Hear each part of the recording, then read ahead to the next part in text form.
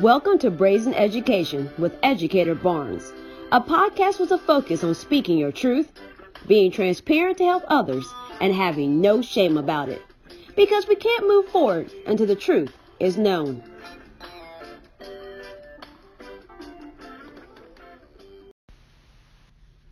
Hey, it's Educator Barnes here, and on this episode of Brazen Education, I'm going to talk about transitioning from teacher to administrator.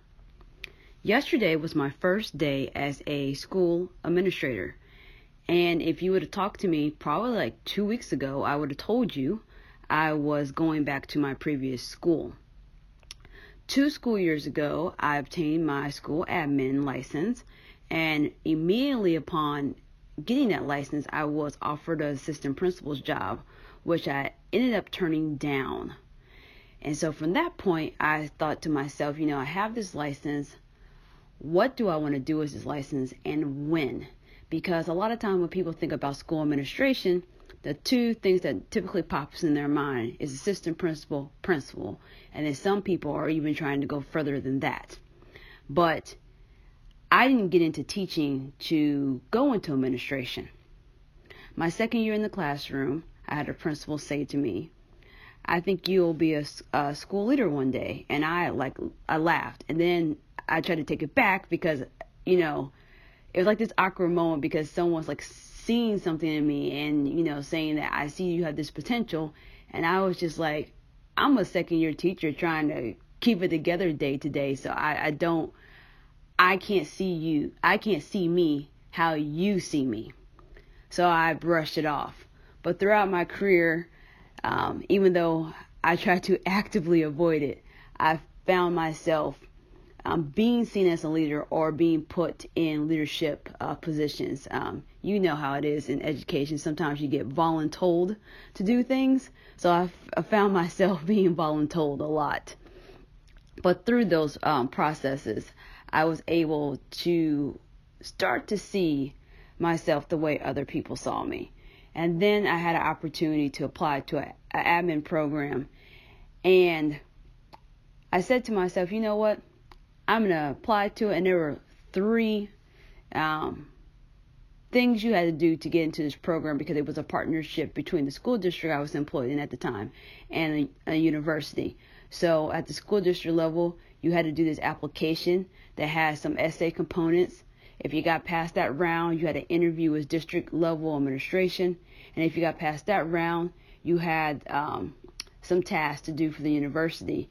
Tasks that are confidential. I can't even actually speak about it because we had to agree not to share, which I understand because if you're trying to get certain type of candidates in, you don't want people getting in because they had someone else complete tasks or help them with what we had to do. So despite all of that, I actually got in, and I was really shocked about it. I wasn't expecting to get in because I just didn't know if I had what it took. So I took a year. I already had my master's, so I didn't have to do the master's and pick up the license. I just had to do the year of classes to pick up the license, and I added it to my license.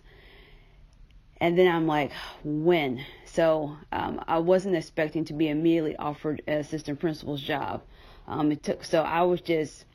did start interviewing for admin roles just to kind of get my feet wet to see what those interviews were like. Typically, if I interview for a teaching role, most of the time I've been offered the job. So I know that I can interview well for a teaching position, a coaching role, but for an administrative role, I wasn't for sure. And I did interview with quite a few, and I had only, I was offered one, and then a school reached out to me, but it was like in the middle of the school year, so I just didn't really follow through with it. But I have a strong belief because they had reached out to me directly in the middle of the school year that they were potentially going to make an offer. So when that all came up, I eventually ended up saying no because I'm married to an administrator. My husband is not a school administrator, but he is an administrator in his job. He is a technology administrator, so he oversees a team of people. He has a very demanding job. he has odd hours because he works on the databases for the state of Indiana. And you can't necessarily work on those databases during the day sometimes. So sometimes he's working at 1 o'clock in the morning, doing like a 5-hour shift. Sometimes it's like a round the clock thing because it's a serious situation. And when I offered this job and I was talking to my husband, I'm like, I don't know how we can make this work. And then at the same time, our kids weren't making the best choices in school. So we were at our children's school quite a bit. And so I'm like, how can I step into this role, do it well, deal with my children, not bringing them their best selves to school, and then working with my husband's schedule. And my husband had just recently got promoted to the role of being the team lead and like overseeing these people. So he was already a database administrator, but then he became the lead database administrator where he was overseeing this team, which changed. So, for example, just being a senior database administrator, you have to be on call. I think it's like once every 6 to 8 weeks. But when you are the lead over everyone on the team, you're always on call. So you have that chain of command where you have the on-call person, but if they don't pick it up or something goes wrong, it gets kicked to my husband. So kind of like how my husband explained, he said, previously the buck stopped with someone else.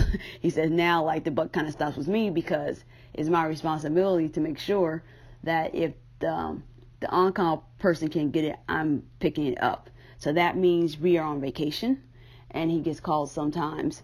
And so thinking about these things and thinking about our kids and like little things like if you have to work late and I have to work late, who gets our boys? And so there was like all these things that we hadn't figured out yet. And I had so much anxiety and stress just about those little things. I just said, no, not now. And then that particular school year, my position went away. So I went to a previous district where I was at last school year and I took a librarian's role, which allowed me to use my 4th teaching license. I have 4. I have a 512 English language arts. So most of my career I've been a middle school or a high school English teacher. Then I transitioned to an English as a new language teacher. So that I transitioned from secondary down to elementary. Did that for a little bit. And then I was a literacy coach for 3 years in both the elementary and the high school level. And then I was an elementary librarian.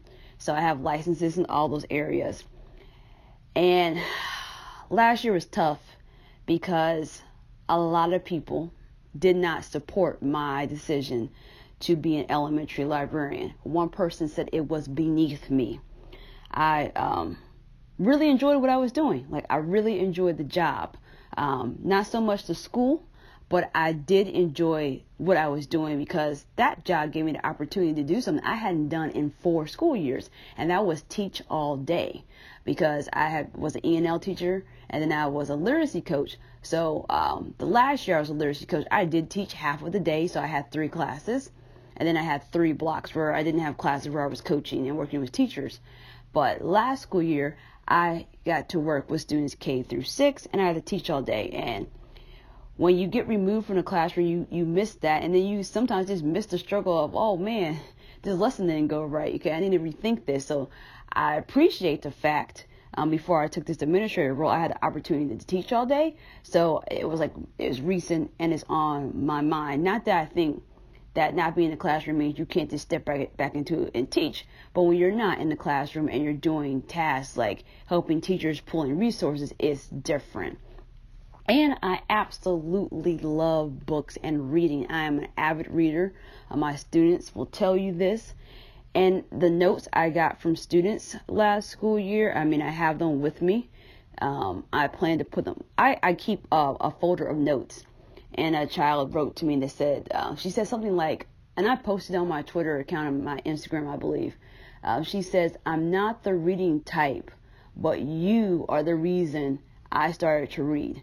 And so for me, even though people are like that job was beneath you, I know for a fact that there were students that hated reading, they didn't like reading. And because I was their librarian, I helped them find books to read. That was something I was very good at as an English teacher.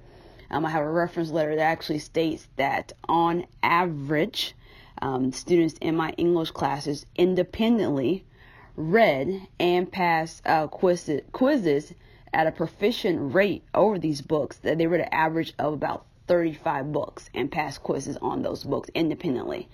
And you can't get kids, middle school kids who many times are grade levels behind, to read an average of 35 books if you don't have a passion for literature, you don't have a passion for reading, and you don't have a passion for figuring out what book or what type of books work for children.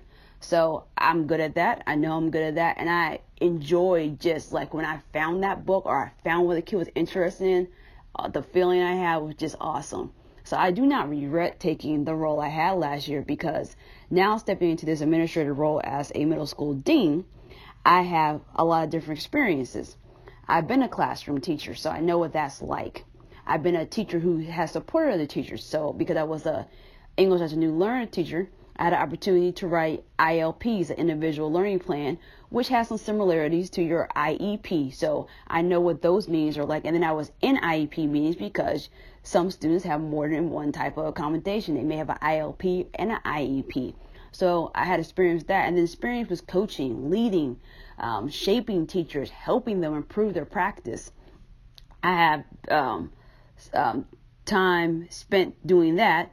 And then being a librarian, being seen as a specialist or elective teacher, that gave me some perspective that I didn't have. There was just little things that I just didn't realize because I had never been in that type of role and what that looks like. And so all those experiences I believe will help me be a good administrator. And so my current role, I am a middle school dean serving grades 5 through 8. And this is an academic dean role because there's different types of deans. You have dean of students, you have dean of academics, and I'm more of a dean of academics. In my particular role, I'll be supporting all middle school English teachers, all middle school social studies teachers, and then the art teacher. So having that role where I've been in a special area, knowing what that looks like, knowing how that's different than what a classroom teacher does who has the kids, every day or every other day, I have some insight that I probably would not have had, and I might not even have been as successful working with the art teacher who I had the opportunity to meet with today and chat with quite a bit, and I'm pretty excited about working with her. So 13 years as a teacher, and year 14 stepping into administration. So I'm super excited about it. I don't know, how it all's going to turn out. My stomach kind of felt like it felt on Monday, August the 7th, 2006. That was my first day being in the classroom. And if you're like, how the hell does she know that date? Well, I actually got married on that Saturday on August the 5th. So 2 days later, I started my first teaching job. That's the only reason I actually know what the actual date is. But I felt that same way. I felt a mix of excitement and joy and nervousness and nervousness, because when you're doing something new, you're taking a risk. Like, I know that I'm a good teacher. I know I'm an effective teacher. I know I can get a teaching job. I know I can do that, and I know I can do it well. Like, there's no question in my mind. I don't have doubts about that. What I don't know right now is, can I be a good administrator? Will I turn into the administrators, honestly, that I've written about? Because most of you know, I'm most known for writing the article, Teachers Quit Principals, Not Schools. And there's other articles I've written. I think I can't sometimes. So sometimes I don't remember my article titles exactly. So it's so funny because people come up to me in public now and I was like, oh, I read such and such. And sometimes my articles get retitled. So I wrote an article, something about the case of the missing principal. The principal is pretty much unavailable. I've talked about toxic cultures because of the principal, how they lead. And so now walking into this role is like,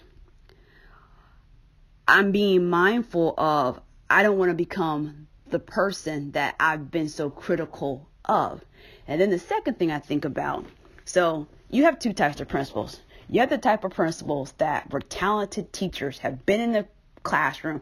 For me, I feel like to even step into leadership, you should teach for 5 years. And I know some people are going to get an attitude about that, but I I just don't like it when people transition from teaching to leadership and they've only been teaching for a couple of years.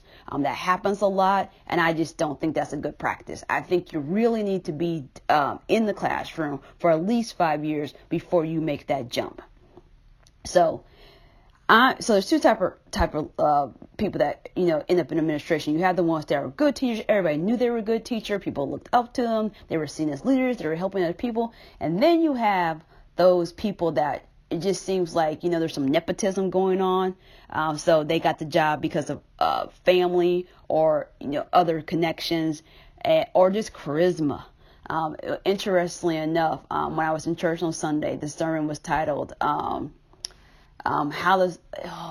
was like how to accept a promotion. So I was like, oh my gosh, like sometimes you be in church, like they talking right to me. I'm like, dang, this message is timely. But my pastor, he talked about how pretty much charisma only takes you so far, that your character, like your skill, that's what's going to get you, help you be successful. So if we put to the side the people that just get the job and they shouldn't have gotten the job, and we focus on the people who were good teachers and then they turn into bad administrators, that's the thing I'm thinking about, because I know I'm a good teacher. So I'm like, what happened? And I don't want to fall into those pitfalls, because even like today, like day one, I was like, whoa, because, my principal kept saying, if you have a question about this, go to your direct supervisor.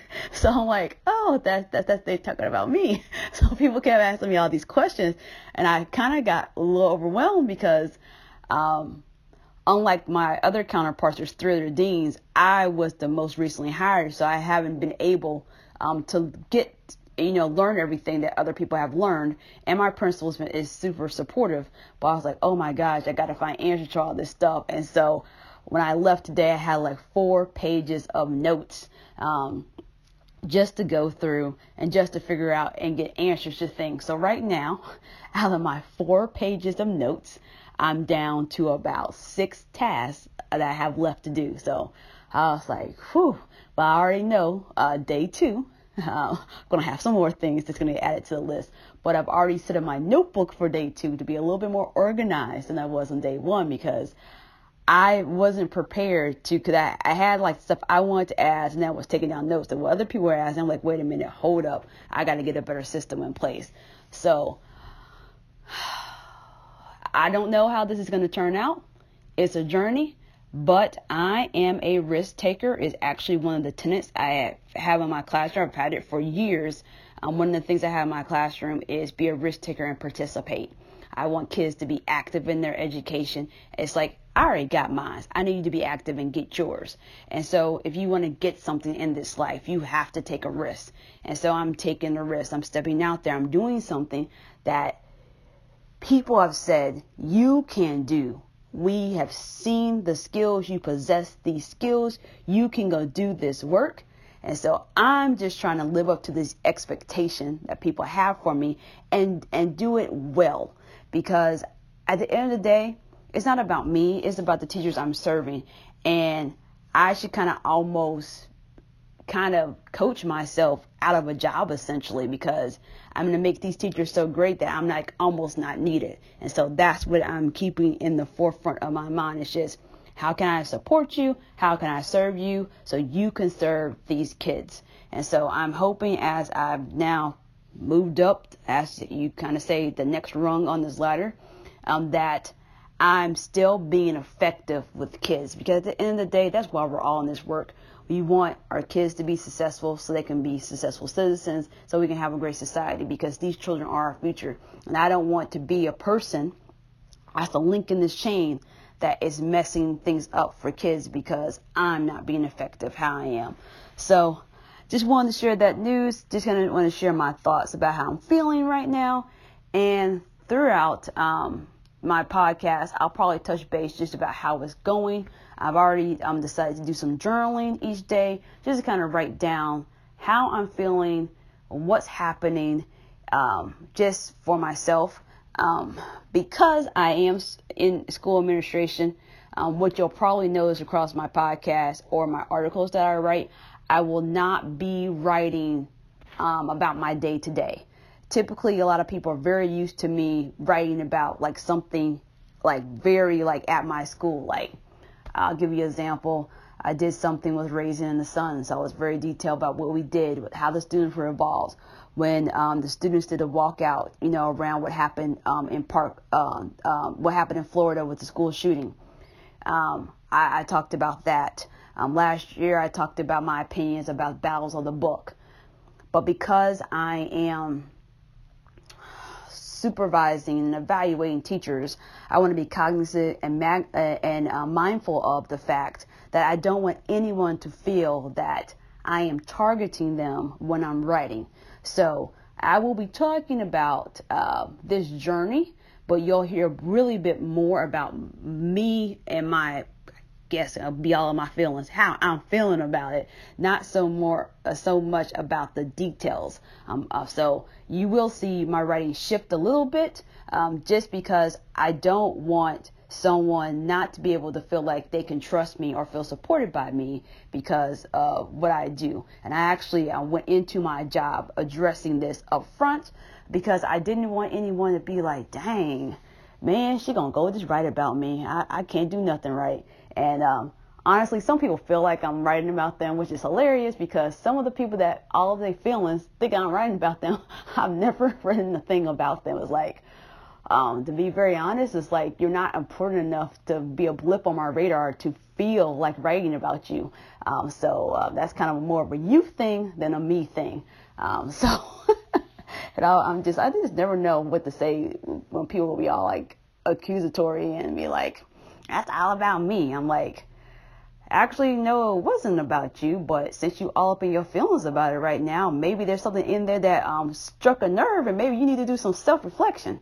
So that's what I really be thinking. I typically don't say that. I'm just like, no, it wasn't about you. I don't understand why you think it is, and kind of try to wrap up the conversation because at the end of the day, I'm not going to lie. If I did write something and you feel like it's about you and it was, I'm going to be like, yeah, it was about you. But I try not to do those things. I try to be very general, especially when I'm talking about different experiences I had. And what's funny, I did write about a teacher one time. It was a positive situation. And I sent her the article because I wanted her to know. And she's like, I read that and I had no clue you was talking about me. So sometimes I'm like, you have to know it's you. And a lot of times I do, like I wrote a piece about my son's teacher that they had last year who is super awesome. Let me tell you, side note, I know this is a tangent. Let me tell you how awesome this lady is. Over summer break, she did a play date at a local park. So the class could come back together and just kind of touch base, and the parents could come back together and touch base. And my sons were super excited because they kept asking when they want to go back to school. It wasn't about school. It was about seeing their friends because they hadn't seen their friends in a while. And then she brought, she had water, she had popsicles. I'm like, man, play date. And she brought treats for the children. And it was just so nice. And so that's just the type of teacher she was. So in that particular one, I did address her by name, but a lot of times when I'm talking about equity, I'm talking about different issues, I'm talking about school discipline, I'm talking about literacy. Like I wrote a piece about parents being more involved in literacy. It was like a general piece and someone thought it was about them. I'm like, no, it wasn't about like any one person. I was just saying generally that parents have to get more involved. It's not about you. But because I've had those experiences where people are making assumptions that I'm writing about them, I'm going to be mindful about that moving forward about what I say and what I don't say, because I don't want that to be a stumbling block in someone's growth or their potential or my potential to help them because they feel like that. And so I actually addressed that up front with our school leadership, and I will be addressing that with my team later this week. Some people know about what I do on the side. Some people don't know. Some people care, and some people honestly don't care. But I'm always a straightforward type of person. I like to address things before it becomes the issue, so we don't have any problems. So that's what I have for you this time, and to all of you that have reached out to me to say congratulations, to encourage me.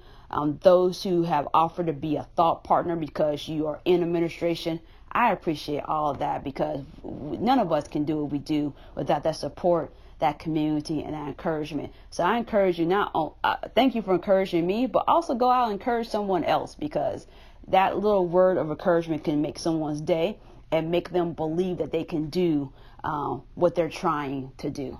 So I will chat with you guys soon.